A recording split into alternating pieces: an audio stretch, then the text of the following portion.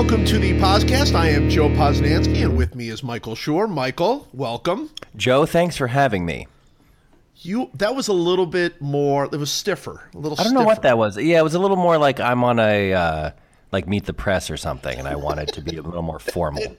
It was a little more formal. I appreciated that formality. I am here in beautiful, it's not beautiful today, but normally beautiful Surprise, Arizona, as part of spring training baseball. You are in LA, right? I'm in, as I always am, in Los Angeles, California. Yeah. Doing California. So, but we're going to talk a little baseball today. It's going to be fantastic. I'm super duper excited. But first, I'm going to ask you, what happened at the Oscars? What was that? what? So now I have to answer for show business? You have to answer. You represent all of show business. No, I've never seen anything like that. Never seen anything like that. Yeah, I have to say I wasn't watching it when it happened. Oh, wow. I was watching ESPN highlights of the Celtics game. And and my wife was upstairs putting our daughter to sleep, and she came down and went like, "Ooh, something crazy happened at the Oscars." And I was like, how crazy could it be? What did, Hell or High Water won Best Picture? What's the craziest thing that could have happened? And then obviously we got the answer. I mean, I kind of enjoyed it. I enjoyed it and hated it in equal parts. I enjoyed it, and I'm sure there's the same reasons that everybody enjoyed it and hated it. I enjoyed it because it was truly a moment of unexpected surprise, the likes of which no one has ever seen before. It was very dramatic. It was also handled unbelievably well. And I know that a lot of people have said this, but huge, enormous props to everyone on the La La Land production team for handling an absolutely brutal moment with incredible grace and sort of, very straightforward, sort of like, oh, there has been a mistake, here's the real winner. I would love to believe that we would all handle such situations in life with such aplomb. I don't think it's true. And that all of those people, that was incredible. The reason I hated it was because I just hate awkwardness. I have a very low tolerance, and I'm very squeamish about awkwardness and people who are put into those situations. I can't watch most reality shows because most reality shows celebrate awkward moments and sort of human misery in a way that I find awful, and I tend to sort of shy away from it wherever I can find it. And the situation was just sort of awkward for everyone.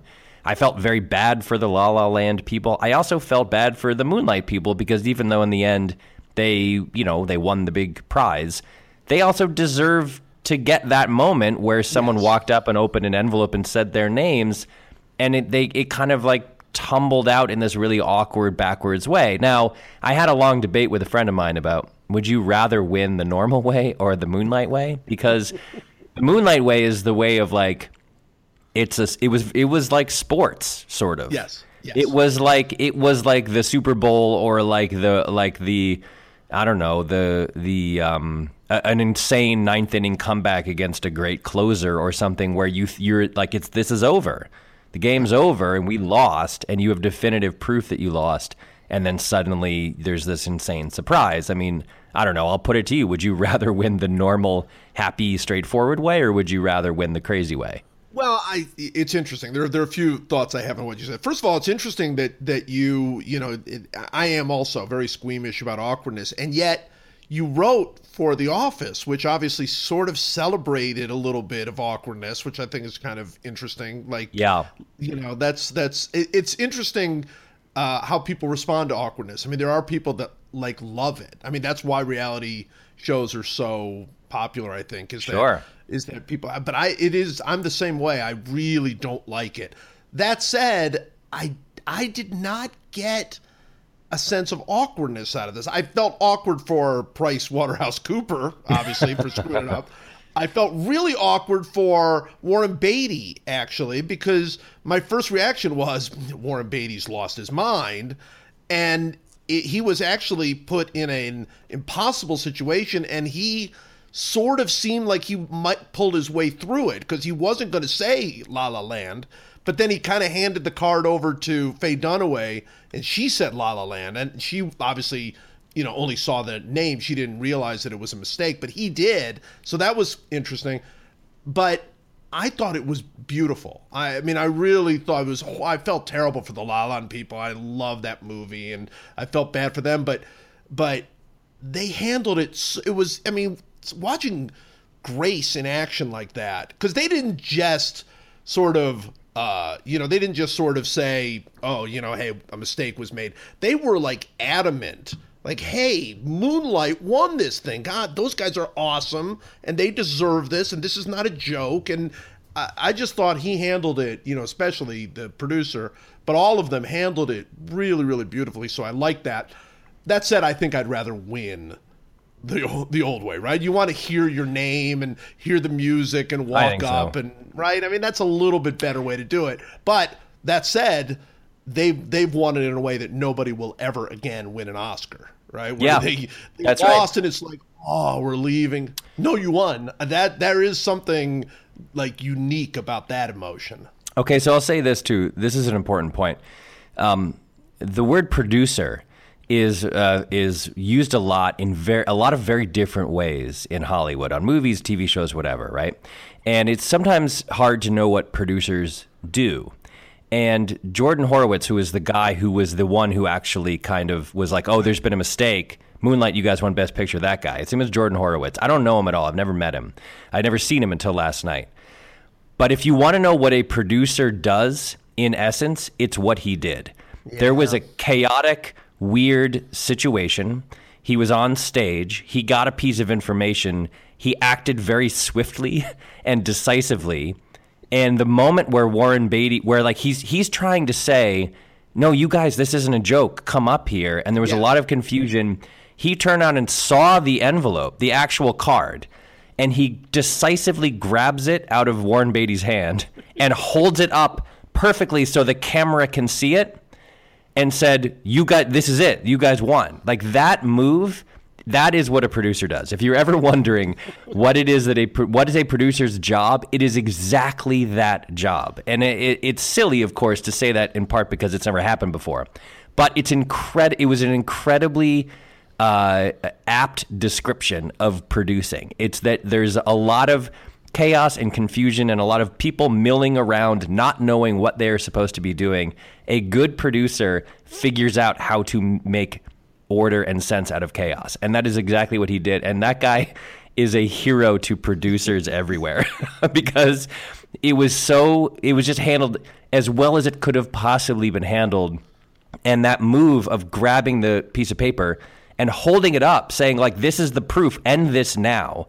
Here's the proof I have to where we can move this along. That was the best producing I have ever seen in my life. It was. So kudos to that guy. Oh yeah, in that moment, where your emotions are torn and twisted and all of that, in that moment to be, not just graceful but decisively graceful like that is, it ended up being awesome. And as I said on Twitter, in a way, there's a beautiful irony. I don't know if irony is the right word, but a beautiful sort of symmetry with the fact that La La Land had two endings, right? I mean, that's sort of the essence of La La Land. So anyway, there was our Oscar discussion. I would also add one more thing, which is that in my humble opinion, Moonlight was the best movie of the year. I thought it was stunning and beautiful and was incredible. A writer on the Good Place season 2, a guy named Cord Jefferson, pointed out that it's a movie specifically about the African-American experience that is in no way centered around the characters responding to or relating to racism from white people, which is a very rare thing if you think about it. If you think of the other movies, even the African-American centered movies of this year, a very good year for African-American filmmakers and actors, Fences and Hidden Figures, and most movies that are about the African-American experience in America are in some way related, obviously, to the brutal, awful history of racism and segregation and slavery and all of those, all of those topics. And this was a movie that wasn't about that. And for the African American community, I think that was a huge deal. I think that's a really big deal that movie that was just about African American people and a specific experience won Best Picture. That's a huge deal. So I was personally happy with the result.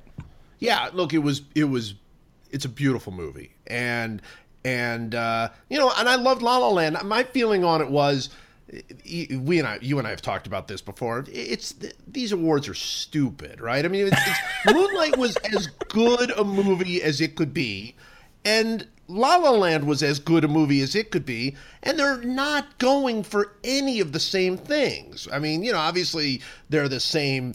They're going for cinematography, and they're going for beautiful, for great acting and beautiful things like that. But they're going for different emotions. They're telling different stories. If they're both, super high, 10 out of 10s in their particular genre, I don't know how you compare them. So, I think I was touched by Moonlight, and I was touched by La La Land in very, very different ways. But I didn't think it was, I thought it was, I think it could have gone either way. I didn't think it was a bad choice. I just thought, La La Land won, which is kind of what I think most people thought was going to happen. And then It's like, oh no, Moonlight won. And so now you feel like, well, did La La Land just get it like stolen from them? But that's not really what happened. And so anyway, it was quirky and weird. But I thought Moonlight was fantastic. I thought this was a good year for movies, actually. I thought Fences was, interesting, but the acting is so good that you're just drawn in. I mean, I thought Manchester, it was preposterously depressing. I mean, it was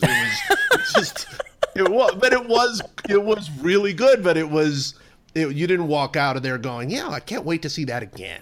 That wasn't the feeling.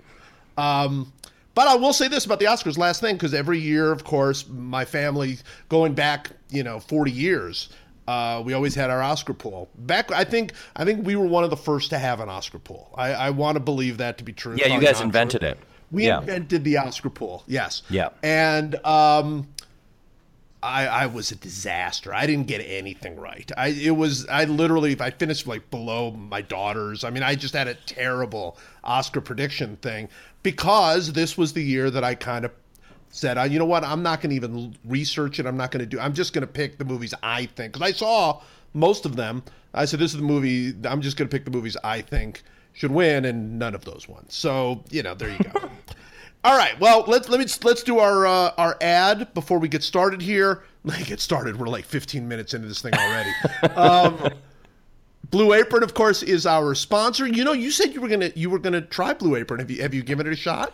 Unsurprisingly, I have not managed to accomplish that task yet. Sorry. But you will, because their Blue Apron is fantastic. It's not for lack of interest. It's for lack of getting my life together. Blue Apron just wants you to put your life together. Don't you think that they're that's really what for me? Yeah, they're rooting for me. They are rooting for you. You've probably seen commercials now. Blue Apron, the #1 fresh ingredient and recipe delivery service in the country. That's all it is. I mean, they just deliver food to you every week. They don't deliver made meals. They deliver all sorts of ingredients, fresh ingredients, farm ingredients. So you're getting like actual tomatoes and lettuce and other vegetables that I don't even know what they are. And then they give you a recipe card, and you make it. And it is really, in all seriousness, I think that the only reason Blue Apron advertises with us is to get me to do it. I think that was the only reason that they did that, because it has been like a real thing in our family. Like the girls love doing it, and I get involved a little bit on the cooking side, and my wife Margot, of course, is she loves going through and picking out which things we're going to eat. So it's like it's a family bonding thing, and which is pretty cool. And of course, I have to say, if you are a podcast listener, which you are, you go to blueapron.com/PosCast, POSCAST, and you get your first 3 meals free, including free shipping. So, great deal. What a deal. What a deal for you. That's it. That's all. That's the best I can do. That was me stretching myself. I have to say, in the long and sordid history of trying to read these ads without incident, that's the best it's ever been, I think. It is. I definitely think that was my best performance right there. It was smooth. There weren't any like huge blunders. I mean, now we're screwing it up by talking about it. But generally speaking, that was pretty good. I want you to get it. I really do. I really want you to. First of all, I want you to do these ads, so I'd like you to do it. But I do want you to try it. Because I mean, look, we have never in the history of the PosCast advertised something we didn't firmly 100% believe in. I mean, I think that goes without saying. But I got to say, this is very cool. Blue Apron. All right. I promise at some point in the next, let's call it 4 calendar years, I will. It's sort of like an election cycle. Within this election cycle, you will, or maybe slightly after the next presidential election cycle. Let's give me a couple months of leeway. I'm gonna do this, and I will report back with my findings. All right. I am in Arizona doing baseball, writing, talking, all sorts of things, surrounded by baseball. You've been invited to come down, as you know. I know. Yes. You're not going to be able to make it, but we're going to talk baseball, and we're going to do it spring training style, which is we are just going to throw baseball topics at each other and just talk baseball for however long this thing lasts, I guess. So, and I'll start. I will start with the first topic. So I'm in Surprise, which is sort of centered. Obviously not obviously, like people at home are like, oh, surprise, I know exactly what that is. The Royals and the Rangers train here. One direction, you've got the Dodgers and the White Sox. In the other direction, you got the Mariners and the Padres. So it's all on one like little line. They're all about 20, 30 minutes apart, which is very cool. And I'm really interested in the Padres. That's who I'm going to start with. Have you heard that the Padres are going to be trying all kinds of, maybe, they're at least saying they're going to do it, all sorts of quirky things with their starting pitching. They're going to actually, all of these things that you and I and a million people have been talking about forever, trying like a starting pitcher only goes an inning or only faces the batter goes once through the lineup or whatever the case may be. They're going to completely blow up, perhaps. Again, other people have said they would do it and didn't do it. But they might blow up the idea of the traditional starter. What do you think? Very interesting. I mean, it is. A couple of years ago, there was a lot of hope around the Padres. Remember, like they had they were like, they have this beautiful ballpark. They had a kind of an interesting roster. They got Matt Kemp, like they had Derek Norris. They were sort of an up and coming team. And there was like reason to believe that they were going to kind of make some noise. And it just not only did it not happen, I mean, it the opposite of happened. It was a disaster. Yeah, and they had Will Myers. That's right. They had gotten Will Myers. They were like they had some guys. Big Game James. That was like the big acquisition. Right. Yeah, that's right. And so they were terrible last year. They won 68 games. They were just miserably bad. And it's a shame because the NL West is it's a fun division. There's some good. I mean, the Dodgers are always kind of fun, and they have Clayton Kershaw, and then they have the Diamondbacks got they got Greinke, and it was like, ooh, they're making some noise, and they've got Paul Goldschmidt in there, and it felt like, ooh, this is shaping up to be like a really interesting division, and then the Padres just absolutely collapsed, like they just fell to pieces. And I kind of like the idea that they're like, all right, well, let's try stuff. Let's just try different stuff and see if anything works. By the way, no one's paying attention. That's the other thing. They can do whatever they want. Absolute people in the city of San Diego aren't paying attention to them. And so if there's ever a franchise that could try stuff like this, it feels like the Padres can try it with zero repercussions if anything goes wrong, because no one expects them to be any good ever. Why not? Why not? I've always used to say that in Kansas City when the Royals were terrible. Why not be a laboratory for all sorts of ideas. Why? I mean, what at what point does it matter? You know what I mean? I mean, if you're going to lose 94 games like they did last year, and you look at the roster this year, and it ain't looking a lot better. You look at the Padres, it really isn't. And you're kind of going, oh boy, I hope that this guy. It's Will Myers is their star. Literally, I've heard Will Myers referred to as the Padre star. Will Myers is not a star, not yet. I mean, I think you have to have a lot of hope for Will Myers. He's still very young. Will Myers hit 259 last year. I mean, he hit 28 home runs, but Will Myers is not a star, and yet he's sort of the most recognizable face on the team and all of that. So basically, they're at a point where why not? And I think somebody can really. I think the way that people use pitchers, and this has been a prominent topic for a while now, but the way that teams use pitchers, that to me is where Moneyball is now. The Moneyball opportunity to take advantage of a sort of weak market, to me, is how you use pitchers, because everybody still uses them exactly, nobody uses them exactly the way they did 30, 40, 50 years ago, because pitchers don't go that deep in the game. But generally, that's what everybody wants to do. That's still the ideal, is to have a starter go 7, 8, 9 innings. Why not blow it up? I say go for it. Yeah, I actually kind of thought some teams were going to start doing this the year that Bumgarner came in and closed out the World Series game, yes, where he ended up pitching however many innings it was. I remember thinking, I wonder if teams would try that. I wonder if they would try starting a guy, like a starter, and then having the starter go 4 or 5 innings, and then bringing in another starter instead of a bunch of relievers, and saying, why not, maybe you could throw guys on 3 days rest if they were only throwing 60 to 70 pitches every 4 days or something. It just seemed like there's enough data now, there's enough anecdotal data at least, of these kind of big moments where guys pitch in ways that are counter to the ways that pitchers have usually been used, that have worked, where you're like, well, maybe, the Indians won a playoff game last year where everybody threw 1 inning, and it's like, well, that's against a really good team. Maybe you should try this. Maybe there's a way that this works once in a while, or more than once in a while. I mean, the problem with the Padres is there's no one who can hit on that whole team. And they have a ballpark that suppresses offense so dramatically that I don't know that they ever will. I mean, it's really tough. Solarte, and Garvis Solarte was the league leader on their team last year in OBP. He had a 341 OBP.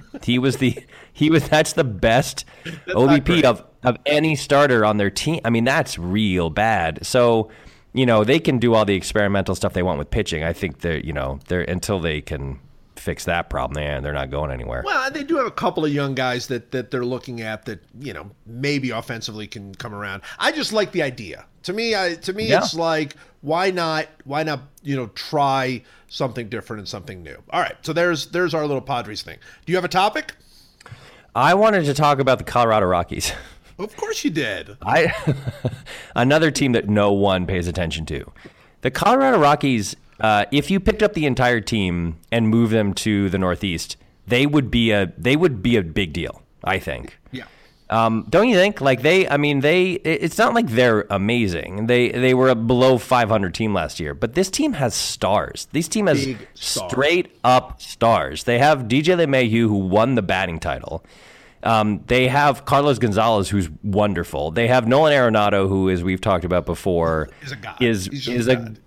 He's absurd. He's an absurdly good player. Now, granted, you can already hear the chatter on Twitter of they play in a crazy stadium and their home away splits players' home away splits are often very dramatic when you play in that stadium, but. This offense, at the very least, you would say the offense has many legitimate star players who are essentially anonymous, and it's a bummer because they're really fun to watch. their middle of their lineup, the first 4 or 5 hitters in their lineup are as good as the first 4 or 5 hitters in any lineup. And I feel like they are literally in the mountain time zone. I mean, they're not even on the West Coast. If you want to watch them anywhere but Colorado, you have to work really hard and they have those weird, and the Diamondbacks always have that weird thing where the games start at like 9 p.m. You know, it's neither 7 nor 10, you know. But I just want people to watch them because they're really fun to watch. And they have a bunch of guys on this team who, when they inevitably leave in free agency and go somewhere else, are going to be huge stars. Yes. Well, I'll tell you what I think about the Rockies. One is what you're saying. I mean, you know, we're not even talking about, you know, young guys like Trevor Story, you know, who I think is, you know, obviously looked like he was Babe Ruth the first week of the year last year, and then still, you know, played only half the year and hit 27 home runs and all of that. And look, a lot of that is Colorado, but these guys are pretty legitimate hitters as well. But, and here's the big but, and the big but is not going to be their pitching, which obviously is incredibly shaky. And although I do like Tyler Chatwood and John Gray, I mean, they have some young pitching. Here's the big but. I don't know what they're doing in Colorado. So I have tried to break down. I've spoken with some GMs since I've been here, and I've tried to break down the Ian Desmond deal, and I cannot get my arms around why they signed Ian Desmond. And I have nothing. Ian Desmond is a wonderful person, has been a terrific player. But they gave Ian Desmond a multi-year deal to play first base where he has never played before and has never hit like a first baseman in his entire career. I don't get that. And they just did that. They just went, all right, you know what? Here's the thing we're missing. Ian Desmond. That is like the big move we're going to have to make. And I remember when the Royals would do similar things like that. When the Royals were really bad, what you find is, look, you've got to spend money because you've got to convince your fans and people who want to believe in you that you care. And you have to convince them that you're going to be good enough. You know, this year it's going to be different. And you have a little bit of money. You don't have Yankee money or Red Sox money, but you have a little bit of money, and you start throwing it around, and you realize nobody's coming, even for money. Like, they're like, no, except guys like Jose Guillen. Like, Jose Guillen is like, yeah, I'll take your money. That's fine. And so that feels to me like what this is. Like, Ian Desmond, you know, a couple years ago, it looked like Ian Desmond was going to be just one of these just great baseball players. He played short. He was a leader. He did everything right.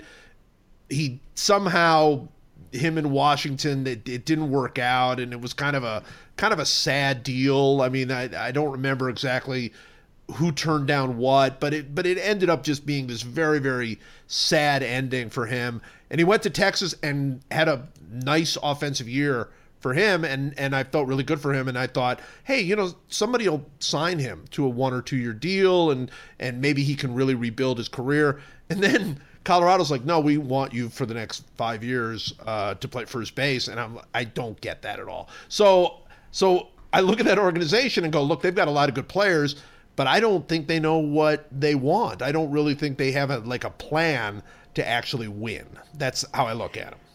Yeah, and they also have, the weird thing about the Desmond signing was they also have some young guys in their system who are like Ian Desmond types. Yes. You know, who are coming up, who are maybe a couple of years away. They have a guy named Brendan Rodgers, who's like a middle infielder, who is like a big prospect, and he's maybe a year or two away.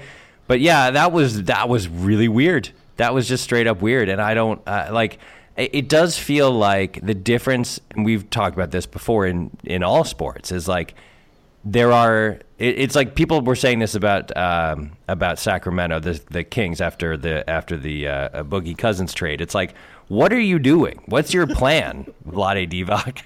Like, what's your plan? Do you have a plan? It's like, and the difference between successful franchises and unsuccessful franchises, and the Rockies would fall into that latter category, would be that it just never seems like the people running the team have like a global plan. And you compare that, obviously, the gold standard is Theo Epstein, who showed up in Boston and turned that franchise around, and then showed up in Chicago and turned that franchise around. And again, obvious caveat, he did it with two teams, two franchises with an enormous amount of money to spend and all that sort of stuff. But he had a plan in both places. He had a big plan, and it just doesn't feel like the Rockies, since they got to the World Series in 2007, it doesn't feel like they've had a plan ever.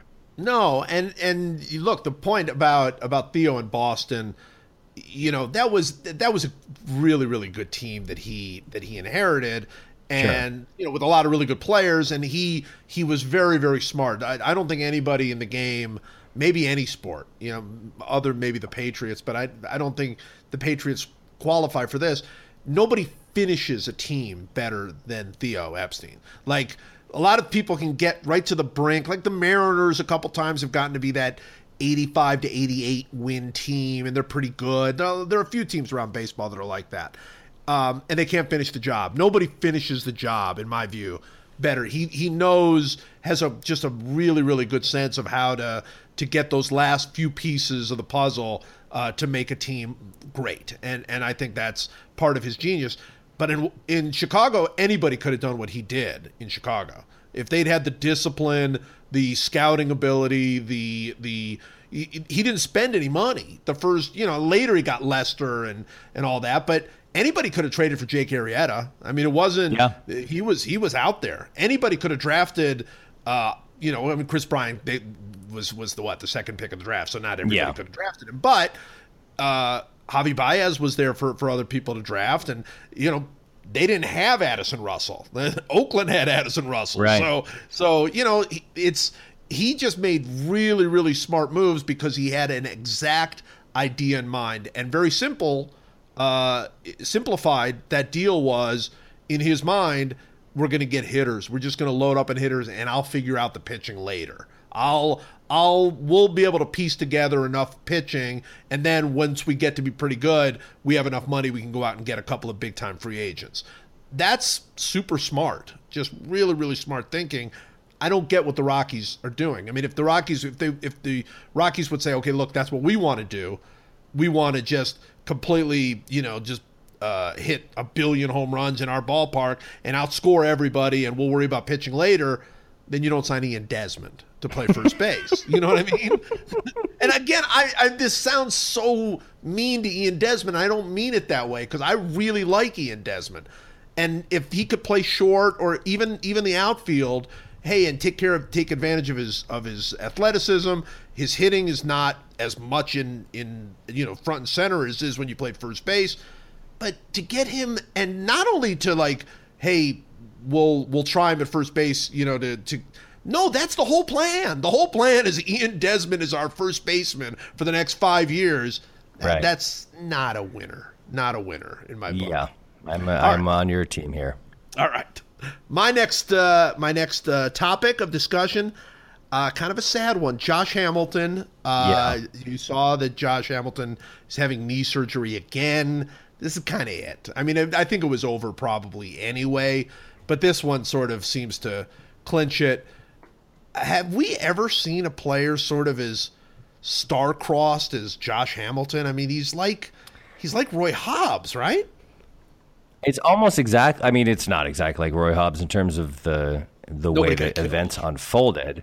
Right. And also the problems are obviously different or whatever. But in terms of I think the lasting image that we will all have of Josh Hamilton is that home run derby, right? When all is said and done, yes. That's the thing that at least I'll speak for myself. That's what I will remember of Josh Hamilton, which was, I know it's a home run derby. I know that the pitches are just being grooved, but he just ascended into the baseball heavens, and it's it didn't matter.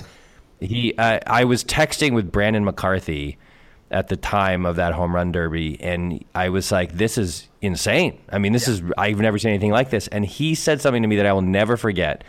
He said, if you had a home run derby and the rules changed so you could only hit home runs the opposite field, Josh Hamilton would still win. If you told Josh Hamilton he could only hit home runs the other way, he would still beat everybody else in a home run derby. That's how good a hitter he was. That's how flawless and sort of perfect his swing was. And what makes this so sad, what makes all of this so sad, is that we got to see long, not just glimpses, but like long stretches where that was true, where like he was the best player, he was the best hitter for giant chunks of time. I mean, the guy won the MVP. He won an MVP award. He hit 359 that year. Yeah, and slugged 633. Yes, he was Roy Hobbesian in when he was healthy and fit and happy. And it's just such a tragedy. It's a tragedy. I mean, it's not a real tragedy. It's a baseball tragedy, and there's a difference. But the fact that we got to watch him be the actual player he was supposed to be, and then to watch him not be able to be that guy is really sad. It is. It is. I mean, you start from the beginning. He's the first pick in the draft, and he's everybody's. He's going to be just an incredible superstar. He goes through all of the various issues, personal issues in his life. It looks like he's never going to play. He starts, on the rebound. He comes up. He's like immediately fantastic. He gets traded right away to Texas. He leads the league in RBIs. Then he wins the MVP 2 years later. Then he gets 43 home runs 2 years after that. And you're just blown away. And then he signs that Angels deal, and it's over. Like, it's just over immediately. Really sad. And I can't think of anybody quite like him. I mean, there are lots of stories. You have Darryl Strawberry and others who have had like star-crossed careers. They've been very, very good. But I can't think of anybody in recent times who was that good in stretches, and yet at the end of the day, you would look at their career and go, it just didn't work out. You know what I mean? I mean, it's sad. It's very sad. Very sad. I mean, I wish him well. Maybe he has one last kind of crazy run in him, but probably not. Probably not. I hope he does. Yeah. My second and possibly final topic is I wanted to talk about the prospects this year, and to ask you specifically, who were the young guys who were maybe going to break through this year into the majors that you're the most excited about seeing? Right. Now, I have a couple that I would talk about, but let me hear yours first. Well, I mean, I'm sure one of them that we're both going to talk about is Andrew Benintendi. I mean, it seems to me like we've seen something over the last few years that I think is, I'm not going to say it's unique because it certainly happened in baseball history, but it feels like it's different in this way. It feels like guys are coming up and are great like immediately, really, really good right away. And there have been players individually, Pujols came up and was great right away, and then you go all the way back to Ted Williams and Joe DiMaggio. I mean, there have been guys. But lately it feels like Mike Trout's great right away, and Bryce Harper's great right away, and Chris Bryant's great right away, and Schwarber is great right away, and all of these guys. It feels to me like there's Benintendi's, 22 or whatever. Yeah. He's had, I don't know, how many at-bats has he had in the big leagues? A few at-bats. And it already feels like he's already a star. You know what I mean? It feels like there's like no chance that he is going to go up and flop. You know, I mean, it feels like he's already there. It already feels like when you look at that Red Sox offense that they're going to score 1 billion runs in large part because he's going to have a great year, and there have been camp misses that did miss, obviously. But everything about him you have to be super excited about him, right? I am, and hugely excited, and also he completes this kind of insane young outfield that the Red Sox have, which is Benintendi in left, Jackie Bradley Jr. in center, and Mookie Betts in right, which is everyone is 26 or under, and they're all all-star caliber players. I mean, Bradley and Betts were all-stars last year, and Benintendi looked like he was going to have a great rookie year and then got hurt and he missed most of the season. But yeah, I mean, that outfield is ridiculous when they're all playing. They can all field, they can all throw, they can all hit for power. They can all run too. I mean, it's truly a crazy outfield. I mean, I'm very excited about him. The guy that I'm also really excited about not on the Red Sox is Dansby Swanson. The shortstop for the Braves, who had kind of a crazy story. He was drafted first overall by the Diamondbacks. 2 years, a year and a half ago, really. And then he was part of the trade that the Diamondbacks made to get Shelby Miller, which is insane. It's insane to trade the first overall pick like less than a year after you draft the guy. Crazy. And then he came up to the Braves for 40 games or so last year, hit 300. He is a very, very good defensive shortstop. He's, again, we've been talking about this specific fact a lot, but it bears repeating. There are so many good young players in this game right now. It is unbelievable. I don't know if it's just, I don't know if it's, I don't know the other time when it felt like this, but it's like the Braves are terrible. The Braves are a wretched organization. And yet I'm going to watch a bunch of Braves games this year because I want to see this guy. And it's like every team everywhere has a guy like this, at least one guy like this, where you're like, ooh, I can't wait to see that guy play. And so I'm very excited to see him. Cody Bellinger's coming up probably going to be up for the Dodgers this year, who I don't know where he plays because he's mostly a first baseman and they have a established first baseman. Decent first baseman, yeah. Yeah, but I'm really excited to see him. He's apparently like a Gold Glove caliber fielder who also like hits monstrous home runs. They've got. I mean, who's the guy on the Phillies? Crawford, J.P. Crawford. J.P. Crawford is shortstop. Another shortstop who's supposed to be like incredibly good.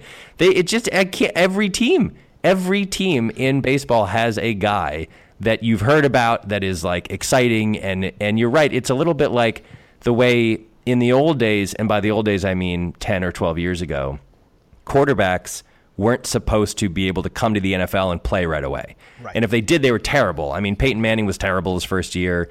A lot of the guys who played early were forced into starting early on were terrible. Now Cam Newton comes up and immediately kind of dominates, and Andrew Luck kind of dominated right away. It's not like they're not perfect and they have, they have a learning curve, but these quarterbacks can now play in their rookie years. Carson Wentz got off to a great start this year, and it's a little bit. You're right. It feels the same in baseball. It feels like there are more guys than ever before who are between 18 and 22 who speed through the minors and get to the majors and immediately. Carlos Correa was hitting third for the Astros in his fourth game in the majors and hitting well. And you didn't used to be able to do that, or those guys, at least you would say those guys used to be very rare. And now it feels like there's a bunch of them everywhere you look. It's really exciting. It's funny. I was talking with a guy who interviewed for a job with the Arizona Diamondbacks, big job with the Arizona Diamondbacks. And he said, they said to him at some point, oh, do you have any questions for us? And I told him, I said, what you should have asked him was, can I have a time machine so I can go back before when you traded Dansby Swanson? Can I is there a way I can do that for you guys? That trade so blows my mind. Again, if you trade somebody away and then like as much as I like kind of poking at Orioles fans for the whole Arrieta thing, Arrieta stunk for them. I mean, he stunk. Yeah. And he looked, his windup was messed up, and whoever's fault that was, he comes to the Cubs and he found something, and the Cubs obviously end up with a great pitcher, and the Orioles feel terrible. But that's a different thing than trading a guy you just took with the first pick in the draft. I mean, what in the world could be going on there? And that's the same thing I feel about Oakland with Addison Russell. I mean, he was a top 10 prospect when they traded him. I mean, it made no sense. A couple other guys I'd mention. One, obviously, I don't know what they did in Boston over the last, 3-4 years. Yeah. But I mean, the number one prospect in baseball by most standards is Andrew Benintendi. Right. If it's not, it's Yohan Moncada. Yeah. Moncada.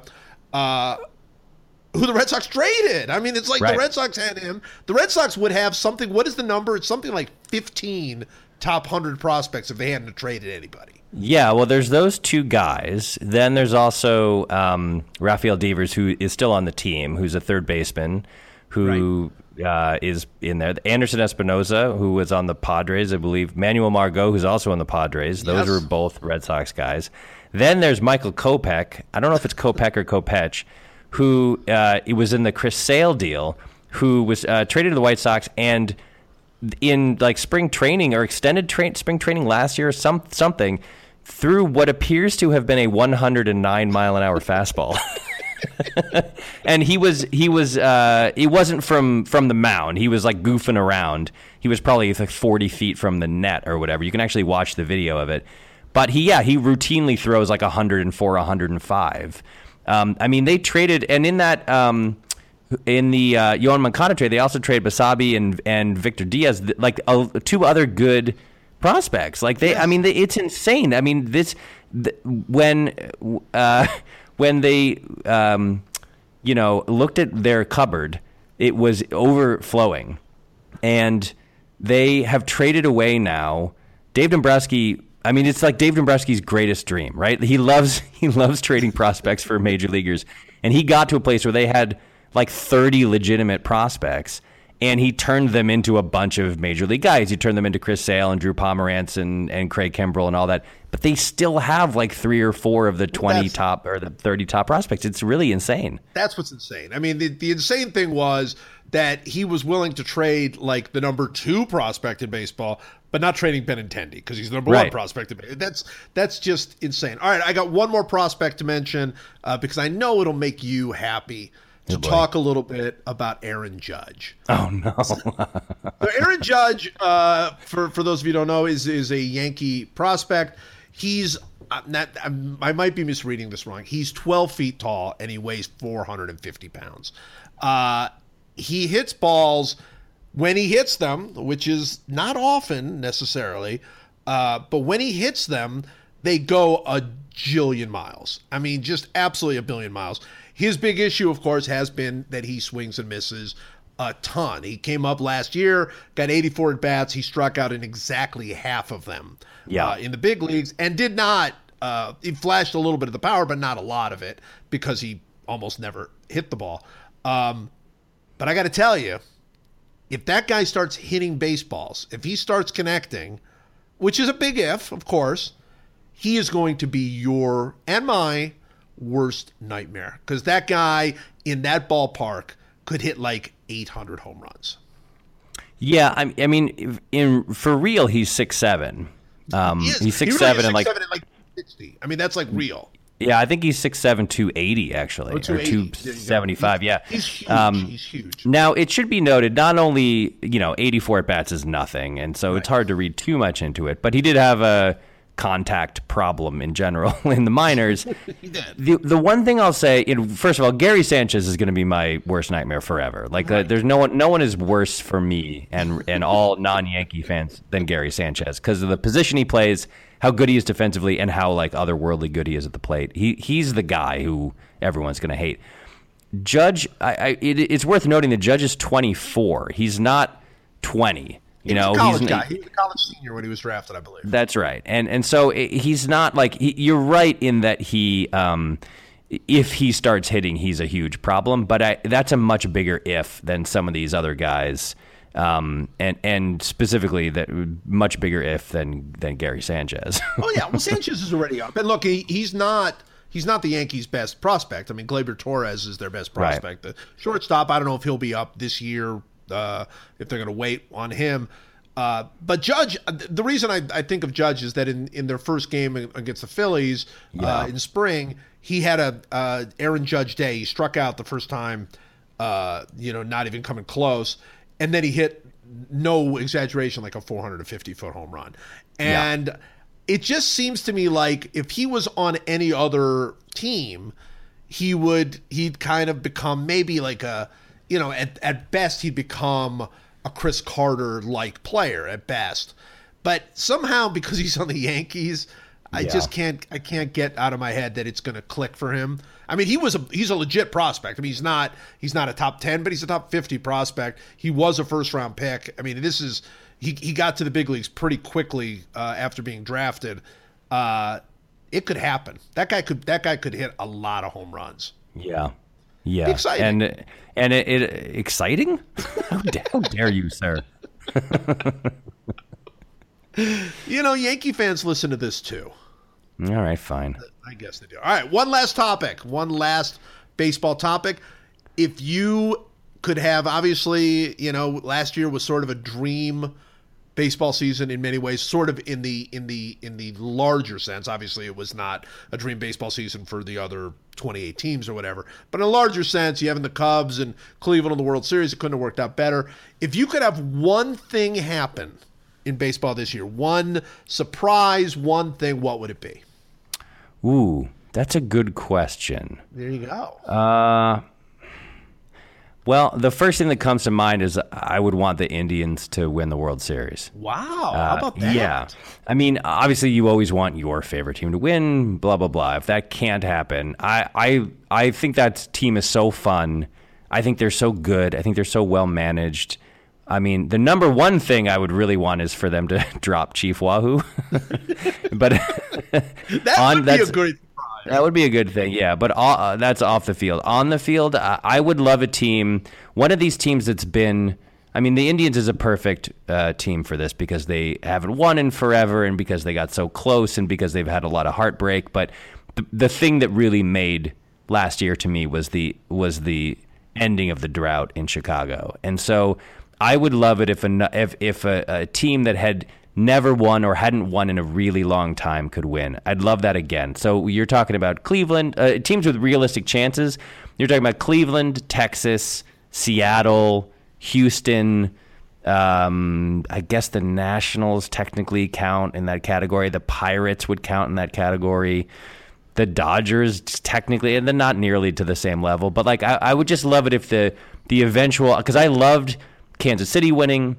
Yeah. I love the Cubs winning. I love it when teams get to celebrate in where they haven't celebrated in decades. I think that's what makes the whole season in retrospect seem really fun. Yes, I agree. Well, that's a pretty good one. That's a pretty good one. That's not bad, right? Not bad at all. Well, look, that's what I want, obviously. But I can't pick that because I grew up in Cleveland, so obviously that. I think we're talking about assuming your team doesn't win or whatever. Yeah, right. So the team, I have two. One I've already talked a little bit about on the PosCast, which is that Mariners team. I'd love to see them finally do something. I don't know that I have a lot of faith in the moves they made, not because they're bad moves. I think they made some very interesting moves. Segura was a very interesting move, and to play short, and Dyson in the outfield. They've got a very, very good defensive outfield. I like some of the things they did, but I'd love it for Felix Hernandez, really is what it comes down to. I just would love to see him finally in the playoffs, and I don't know how much longer Felix Hernandez has as a dominant pitcher. He was not really dominant last year. So I'd love to see Seattle do it for him, but I don't know that it feels a little too rushed. You know what I mean? It feels just a little bit too like they're just trying to throw things together to make it happen, and that doesn't usually work. But the other team, the team that I would love to see completely shock everybody, just have a shockingly great year, is Milwaukee. I want it for Milwaukee. First of all, I love Milwaukee, the city. I like that organization. I like some of the things that they're doing. I think their general manager David Stearns is a smart guy. They led baseball in stolen bases last year by like a lot. A lot of it was just because Jonathan Villar had like 60 stolen bases, but they led by like 40 or 50 stolen bases last year. The stolen base feels dead to me. It'd be great if they could like bring it back a little bit. They've got all these terrific athletes that they're just throwing out on the field, so I like that. I don't know. I just kind of like Milwaukee. I really enjoyed Pittsburgh. I would love to see Pittsburgh actually, make a deeper run than they had, but that team feels to me like they peaked and they're going to probably have to sort of make another climb up. I don't think that team feels to me like, but Milwaukee, and it's going to, it'll take a lot of things going right, but they've got some good young players and they're interesting the way that they've attacked this thing. So that would be my favorite little surprise. Well, that would fit with my surprise, right? My surprise is a team that hasn't won in a long time winning. Yes. You're just getting more specific and saying, how about the Brewers? Brewers have never won. World Series. That's just crazy. It's crazy. You know, how many teams are there that have never won? The Rangers, Brewers, Mariners, Marlins. Astros. Oh no, I'm sorry. Rays, Astros. Is that Astros. Nationals. Nationals, technically, yeah, right. Marlins. Oh yeah, they won 2. Doesn't that feel totally wrong? That and the Rockies. The Rockies have never won. And Rockies have never won. And the Padres, right? Yeah, in fact, the Padres really, I mean, we've already discussed the Padres sort of doom, but San Diego never wins, right? I mean, that's if San Diego wasn't San Diego, if it wasn't like on the water and with surfing and all the other weather, perfect weather and all that, that would be the like most pitied city on earth when it comes to sports, right? They've never win. They what the last time they won was when, like the AFL championship or something in the 60s. Yeah, now they're losing their they're just losing their team. They just took their team away from them. Yeah, that's not great. Yeah, I feel. Yeah, you know what? I'd love to see the Padres do it. That's not going to happen. Really. I don't think you're going to get that wish this year. Well, there you go. So we went around the league. So now you know what it is. It's time for one last meaningless thing to end this meaningless thing. It's one last meaningless thing to end this meaningless thing. We talk about sports and we draft things we know, like how beaches are terrible places to go. No hot fruit for Michael, nor Diet Coke for Joe. The PosCast, whoa, it's one last, whoa, meaningless thing. Is it my turn first?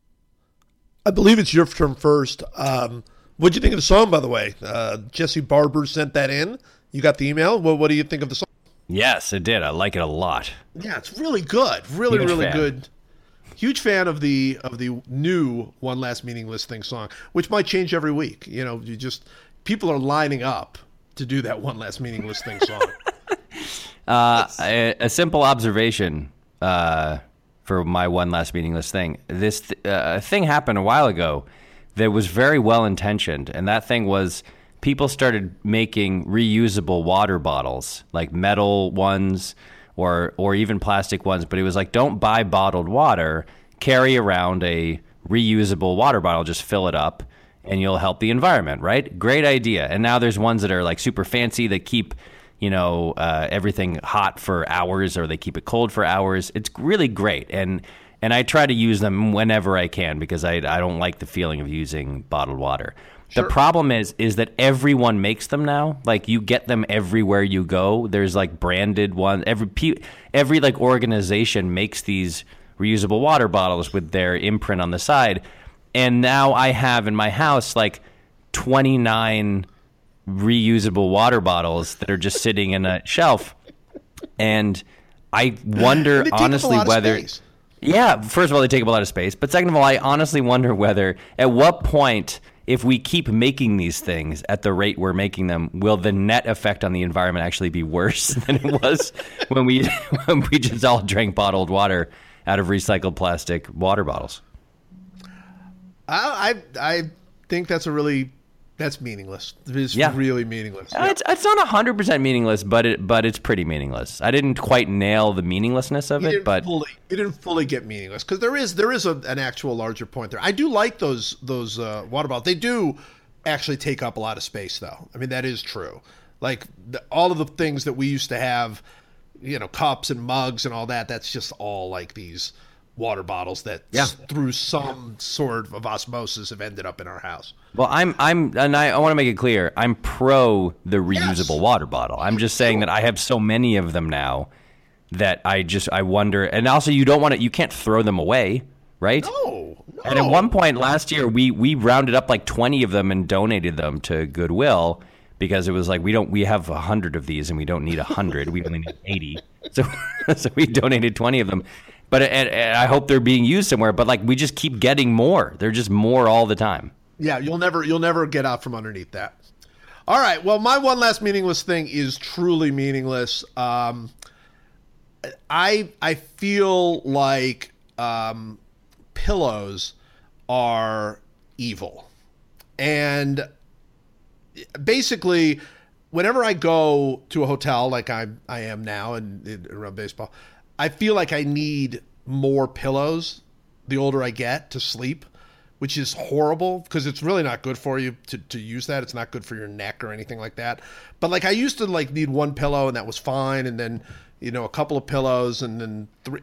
The older I get, the more pillows I need to sleep. I'm like a 4-pillow sleeper, which is, I know it's bad. I feel like it's something that reflects, I don't know, it reflects sort of the decline of my life, how many pillows I need to sleep with. So, well, this is a very misleading one last meaningless thing, because you started out by saying pillows are evil as if pillows are the problem. Pillows aren't the problem. You're not complaining about the existence of pillows. You're complaining about aging and needing them. Yes, well, that's right. That is true. But I also feel pillows. I was saying pillows are evil in the same way that maybe an alcoholic would say that alcohol is evil. You know what I'm saying? I mean, it's like they're evil. They're not evil things themselves, but they're so addictive the older that you get.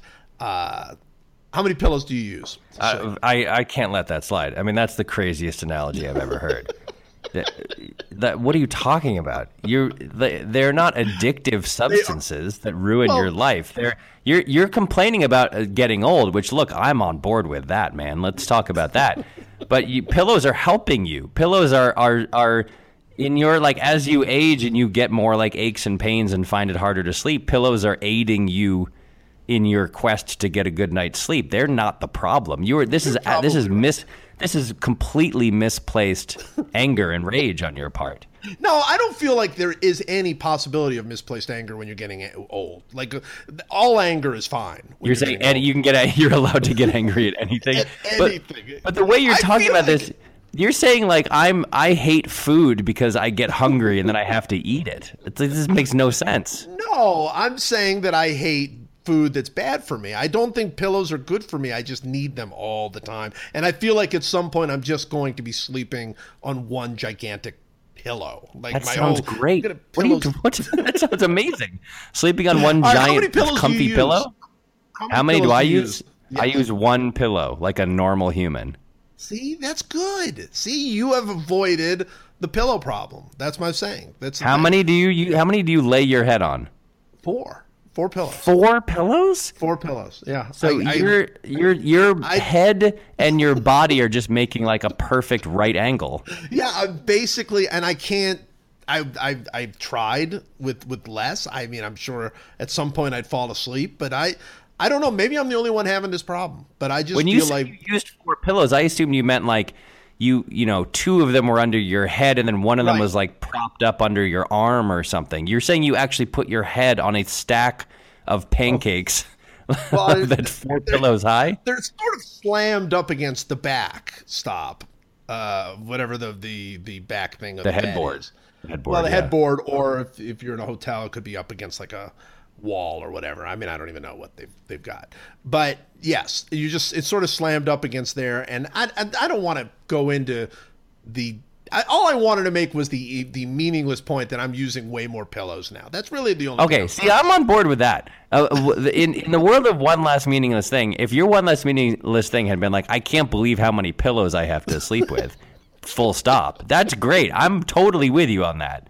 That's fine. But to start up by saying pillows are evil. Wait a minute. This is from somebody who has, in the past, gone after Big Dresser. Am I right? Big Dresser. Big Dresser. We're under the thumb of Big Dresser. Yes. And there have been a few other big company things that you have raged against. I rage against a lot of imaginary corporate conglomerates that are trying to suppress us and remove freedom from our lives. But those weren't under the guise of one last meaningless thing. That was the draft.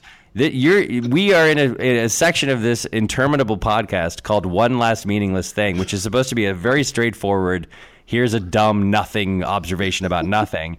And you started out by saying pillows are evil, and I thought to myself, ooh, hot take on pillows, can't wait. Like, let's hear why pillows are actually bad instead of just objects that are good and help you sleep. And then you totally went off on this crazy left turn and didn't in any way defend your position that pillows were evil. I still think that the fact that pillows are taking over my life makes them evil. That's all I'm saying. I mean, you had it, man. Pillows are taking over my life. There's your one last meaningless thing. Stop there. If you get past that they're evil. That's not meaningless enough. It's just not meaningless enough unless I can go ahead and make a large statement about the pillows. But meaningless doesn't to me mean like absurdist or surreal or something. Like you're just putting words together. I mean, I guess maybe that is meaningless. Maybe you're right.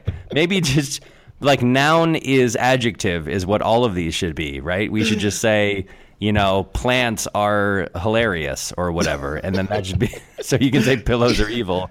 Your last meaningless thing was basically that fake things are better than real things. That's a perfectly fine meaningless statement. I don't see the problem with that. All right. You know what? I think that qualifies as fully meaningless. Well, here's what I would say. If you don't believe that my statement about reusable water bottles or Joe's statement about pillows being evil were meaningless, I think we can all agree that the ensuing 5-minute discussion about whether or not they were meaningless is itself meaningless, and thus we have completed our task. We have definitely completed our task, more so, I would say, than ever before. We say that every time, though. Every time it's like, well, this was the worst one. Because I think we keep taking it to a new level, which I think is really exciting.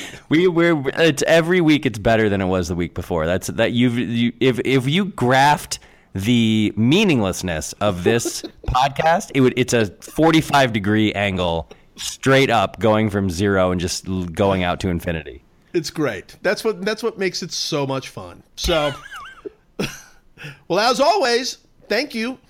As always, thanks for having me.